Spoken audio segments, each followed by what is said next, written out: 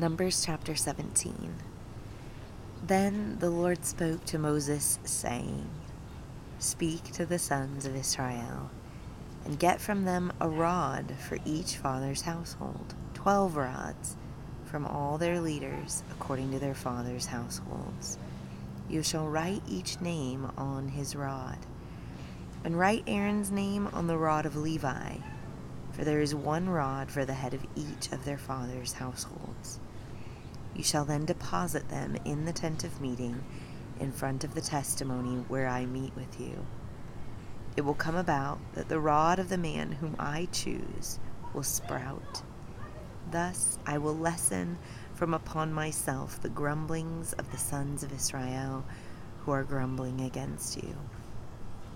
Moses therefore spoke to the sons of Israel and all their leaders, and gave them a rod apiece, for each leader according to their fathers' households, 12 rods, with the rod of Aaron among their rods. So Moses deposited the rods before the Lord in the tent of the testimony. Now on the next day, Moses went into the tent of testimony, and behold, the rod of Aaron for the house of Levi had sprouted and put forth buds and produced blossoms, and it bore ripe almonds. Moses then brought out all the rods from the presence of the Lord to the sons of Israel, and they looked, and each man took his rod. But the Lord said to Moses, Put back the rod of Aaron before the testimony, to be kept as a sign against the rebels, that you may put an end to their grumblings against me, so that they will not die. Thus Moses did.